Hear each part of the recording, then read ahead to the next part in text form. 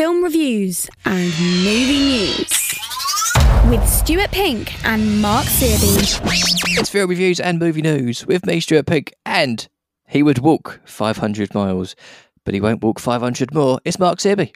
Hello, but Hello. Do you know what? I would do anything for love, but I won't do that. I know that's not a Proclaimers song, but it felt, it was a nice... It's same vibe. Yeah, exactly. Yes. What exactly is that, though? Well... Wear a pink leotard. Well, I do that. That's no problem. I have done that, so that's fine. Walk on broken glass. Yeah, I won't do that. No, it's fine. Is that what it is? Fine. That's yeah, what it is. Appear in Fight Club. No, I won't do that. There we go. That's the answer. Found the line. We've found the line. Yes. Yeah, absolutely. Yeah. How are you? I'm very good, thanks. I'm very good. Obviously, it's half term here, and all the kids are off and everything. So we've got I'm just quite glad I've only got homework to worry about. Not for a while, have you? Not for a while. No, yeah, it's great. So we've got kind of a packed family-friendly, children's-friendly film fest of reviews lots of this week. Yeah. Yes. We've got 3 kids' films, and if that's not enough, don't worry, we've got a horror film for the adults as well, which is bizarre. Or a horror film for the kids, maybe. Oh, yeah, exactly. Yeah, absolutely. Look, some of these kids' films could be horror films. We don't know. So we should probably start with the big kids' film that's in cinemas this week. It's called Moonbound. Moonbound. It is the story of a young boy named Pete who journeys together with a June bug called Mr. Zoomziman and the Sandman to rescue his little sister from the evil Moon Man. Lots of men. Right. I mean, did you get that?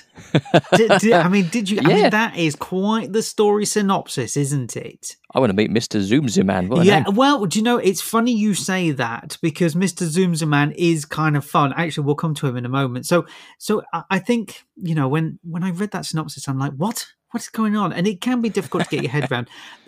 The origins of Moonbound come from it being one of Germany's most popular children's books ever.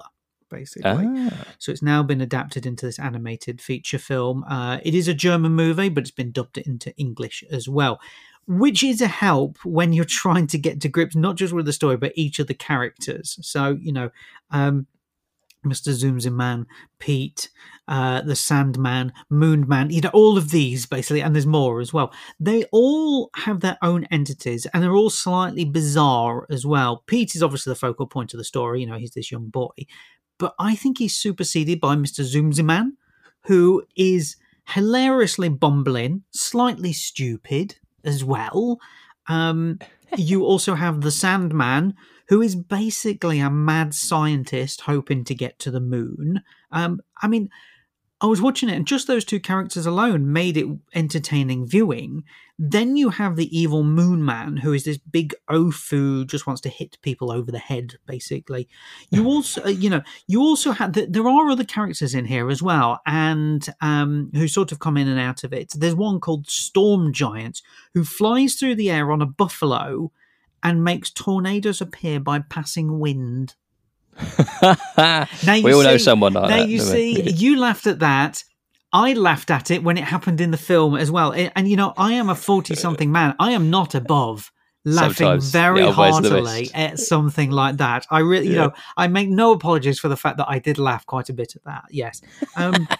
So the point of the story is that you have these 2 children, Pete and his little sister, who find it in themselves to confront these nasty characters and start to come of age thanks to their bravery. Now, yes, it's not Pixar, it's not Walt Disney Animation. Yeah, I kind of had a lot of fun with this film. It's got an eccentric bunch of characters who I thought more than made up for the generic animation. I was kind of disappointed with the animation. All far too average, to be honest with you. Apart from... there is this quick prologue at the beginning to explain what happened to Mr. Zoomziman. This story is all done in a very different 2D animation style, and I thought it looked fantastic. I really liked it. The prologue's slightly different to the main film. Yeah, and I wish they had done the whole film like that, to be honest with you. It looked really sharp and really stood out instead of, going back to the same generic 3D bubble type animation. It's very Toy boring. Story. It's very Toy Story. And, Toy Story is what? 30 years old now, something like that. I mean, we've not moved on. Oh my God, now I from feel it. old. Yeah, I know. Sorry. I think it's even more than that, to be honest. You got to warn me if you're going to do that kind of stuff. Sorry. Do you know, the thing is, though, with Moonbound, all in all, I had a nice time with this film. It was quite a delight, I've got to be honest. It was much better than I was expecting because the poster doesn't sell it at all. The trailer's a bit not that great, but it's the characters. It's the characters that really made it. I had a nice time watching this, I've got to be honest. Yeah, nice. Are you heading Moonbound in celebration? I'm not, no. I've got to be honest, the evil Moon Man really kind of put me off on that. Guarded by the evil Moon Man. Indeed, yes. Nice. This is in cinemas? Or? It is, yes, just in cinemas, exclusively in cinemas.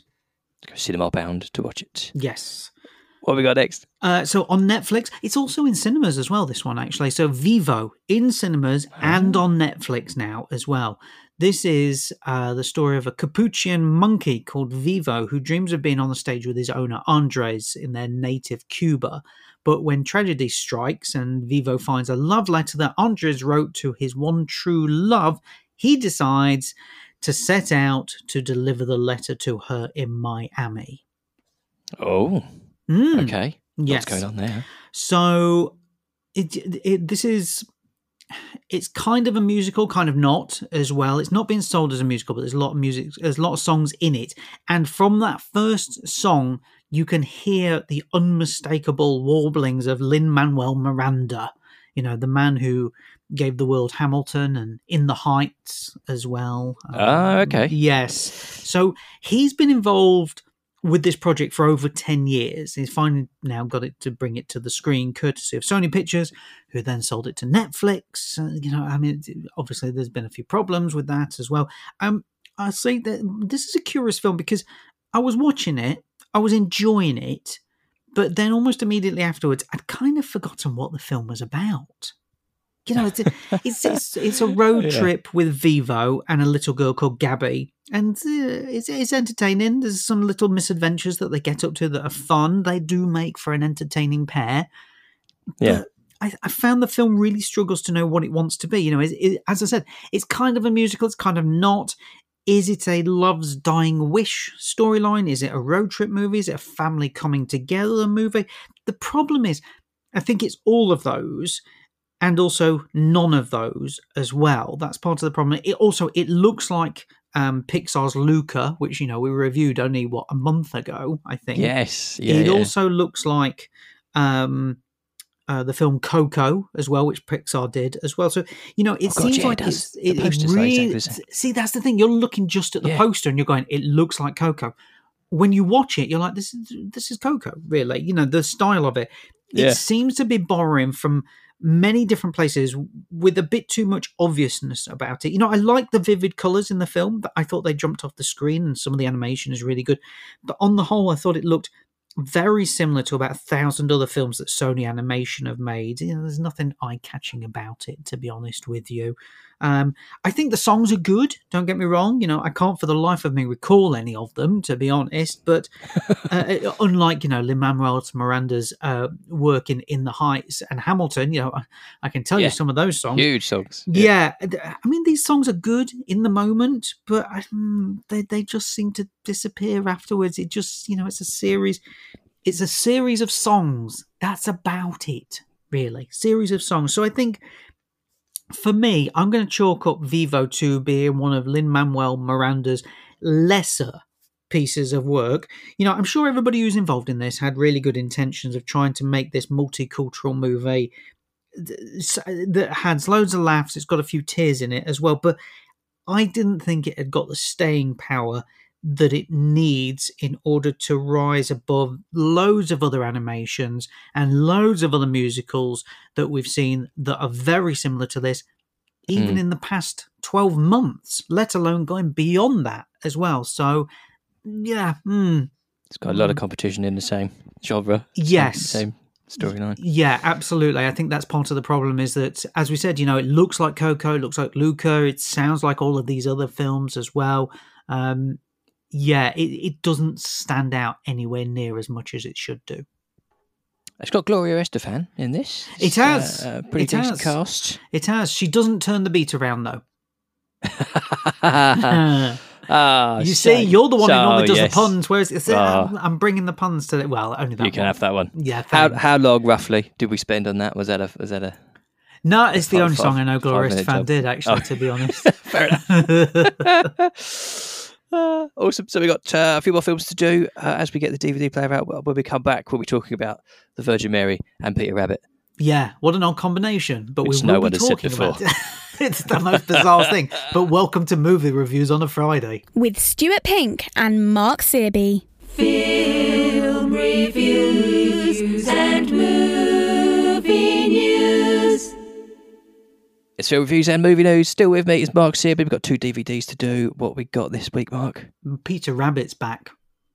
That pesky rabbit. He's back again. He's back. Put that shotgun away. Peter Rabbit 2 on DVD and Blu-ray. So this follows on from the first one. Now we have Thomas and Bea, who are married and living with Peter and his rabbit family. Bored of life in the garden, Peter goes to the big city. There he meets some shady animals and ends up creating chaos for the whole family. Oh, dun dun dun. It does happen. It does happen, that. So the first Peter Rabbit film still haunts me in my dreams to this day. Peter's zombie-like dead eyes and his hideously awkward CGI walking and hopping. Pretty scary rabbit, really, isn't it? It's incredibly scary. The film itself I found particularly terrible as well. We now have a sequel that improves on the original. It improves, hurrah, but not by much. Oh, okay. So this time we've got a story where obviously Peter Rabbit becomes friends with some shady characters and he plans a heist for dried fruit at the local farmer's market. Okay. A heist. Heist. Like an Ocean's 11 type heist. Like, where does that even come from? Who thinks that up? You know, watching it, I'm thinking this is utter nonsense, really. I understand that the filmmakers want to put Peter into the bigger world and see how the rest of the humans live. But a heist? A heist? No. I quite like the idea of that. That sounds funny. Like the Ocean's 11 style breakdown. Like but it's planning Peter things Rabbit. on Beatrix charts. Potter never wrote a heist. I mean, it's No. bonkers. So there is also a storyline involving Bea now signing to a proper book publisher to publish her rabbit books, and then the book publishers turn out to be in it for the money only and not the art. I mean, who would have guessed? Oh, that's a surprise. Yeah, exactly. And tried to make Peter the bad seed of the books. I mean, it's all nonsensical. It's all utterly ridiculous. Yeah. There's a moment in the film where the publishers put up a massive billboard in the city to promote the book, and that billboard is spoken about every 10 minutes in the film. It's a billboard. It's not, it's not the MacGuffin of the film, but every 10 minutes somebody mentions the billboard. I just didn't get why it was mentioned so much. I really didn't. But, people are going to say, well, look, I like the first one. Will I like the second? Is it as family-friendly fun? Well, yes, it's better than the first. It's not as chilling. I'll say that. Some of the other characters are entertaining. It is better than the first. It's still not a positive in my book at all. Every single casting choice feels wrong in this film. I love Rose Byrne. She's brilliant. But she's badly miscast as Bea in this. Domhnall Gleeson, the same as Thomas. I think the entire voice cast are all completely wrong for this film as well. It's a shame because it's a stellar cast. It's a stellar cast, yeah. I just don't get who chose James Corden to do Peter Rabbit, because it doesn't have that softness that is required. Smithy in the Peter Rabbit role. That's the thing. It doesn't have the energy either. It's really weird. It's all very uncomfortable and kind of grates on the ear, I thought, to be honest with you. So look, I think the best thing I can say about Peter Rabbit 2 is that I tolerated it better than the first. And if you were to torture me, I would be okay with watching Peter Rabbit 2. But if you were, out of the two... Please don't make me watch number one. Please don't make me watch number one. So, as I said, I tolerated this one better than the first. Let's leave it at that. So if your kids haven't seen this first one, but you feel like they're going to pressure you to see one of them. Can you get away with number 2 without seeing number 1? No, unfortunately Oh, not, no. because there's a lot of things that hark back to the first one. As I said, Thomas and Bea are married, so Okay. yeah. That's a sticky point. There. Yeah, and in the first one, you are introduced to obviously all the other characters as well, whereas in the second one, they just turn up and you go, who are these? They're on the billboard, though. Don't worry. They'll tell you they're on the billboard about every 10 minutes. Everybody's on the billboard. Yes, yeah. So Peter Rabbit 2, The Runaway. Maybe you suggest to stick with the last word and Run away. Run away. Yeah, something like that, yes. And for our last kids film, not quite a kids' film, so we've gone full-blown horror here. Just one for the adults, I think. This is a film called The Unholy. It is about a hearing-impaired girl who is visited by the Virgin Mary and can suddenly hear, speak, and heal the sick. As people flock to witness her miracles, terrifying events unfold. Now, are they the work of the Virgin Mary or something more sinister? Dun, dun, dun. Now, obviously, possession in horror movies is nothing new. The Exorcist obviously being the standout of the genre. However, you can go back all the way to the silent era to see some brilliant films about possession. Didn't need music and noise to you didn't possess need any people. of that. Exactly, that's the thing. The Unholy is basically a hodgepodge of all of those possession flicks that you've seen and enjoyed, but this one isn't that enjoyable in a sort of horror type way. It just kind of exists. It just really does nothing of huge note. And I think the main reason is that the film is torn between knowing what it wants to do and knowing what it wants to be. That's the problem. So there's a lot of talk about church versus state, or church versus new media, because a photographer called Jerry Fenn, played by a very dishevelled Jeffrey Dean Morgan, is photographing these miracles that the girl is doing, and then they're causing worldwide sensation. So there is almost this narrative about how the church deals with being at the centre of a viral media storm, and how do they combat it, and is this a good thing for them, and many other questions for basically a little church in middle America. And I like the idea of that in the film. I like that the film takes that route. It offers something a bit different than your standard possession flick. But I don't think the story does enough to really get into the weeds on it. It toys with going a bit deeper, then it pulls back in favour of something that we see in every single horror film that's about possession. Scary moments. That's it. Okay. So basically, the film reverts to type, and we get every horror cliche in the book. As I said earlier, it's all ripped from horror films that you've seen before. It's all been done better as well. Every time the film flips to this horror, it's very generic, it's very cliched. It just really frustrated me. I think that's the problem. It felt like the filmmakers had thrown the final third of the movie into the horror cliche school just so they can say, listen, it's a horror film. It's a full-blown horror film, because now everything that we set it up for, which was church versus state and all of these interesting ideas, we've got rid of because we want to have somebody walking on the ceiling or their head turning round, or, all of those things. Walking downstairs backwards. Yeah, all of the things that we've seen a million times before. I think that's the problem. But I think if they'd have made a movie examining possession and its relationship with the church, and then also its relationship with new media, which is what the early parts of the film are all about, it would have been equally as scary as to what it uncovers from the mindset of the church. Instead, it lets itself down by turning into a generic possession horror flick that we've seen before. So they got possessed by the possession horror writers, and they just went down that road. Yeah, So over. It's just so frustrating when you see something, you think they've got something here. This is interesting. I'm going to see where they take it. And then they take it nowhere, and they just revert back to standard tropes, which we've seen many times before and done better. Look, The Exorcist, also Possession, starring Sam Neill, is an incredible piece of work as well. It's been done so many times. This one just feels, the final third just feels hideously dated. That's the problem. Okay. Never mind. You got one more film for us, Mark? Yeah, so something that's been re-released on Blu-ray this week, and I thought we should talk about it. It's a film called Blowout. It's just about that time I went to the buffet. It's not, but you know what? This is something that you might like, actually. It's the story of a movie sound recordist who accidentally records evidence that proves a car accident was actually a murder and consequently finds himself in danger. So I thought you might find this interesting based on the fact that obviously you're working with sound and you're doing editing and things like that. So I thought you might find this interesting. The trouble you can get into.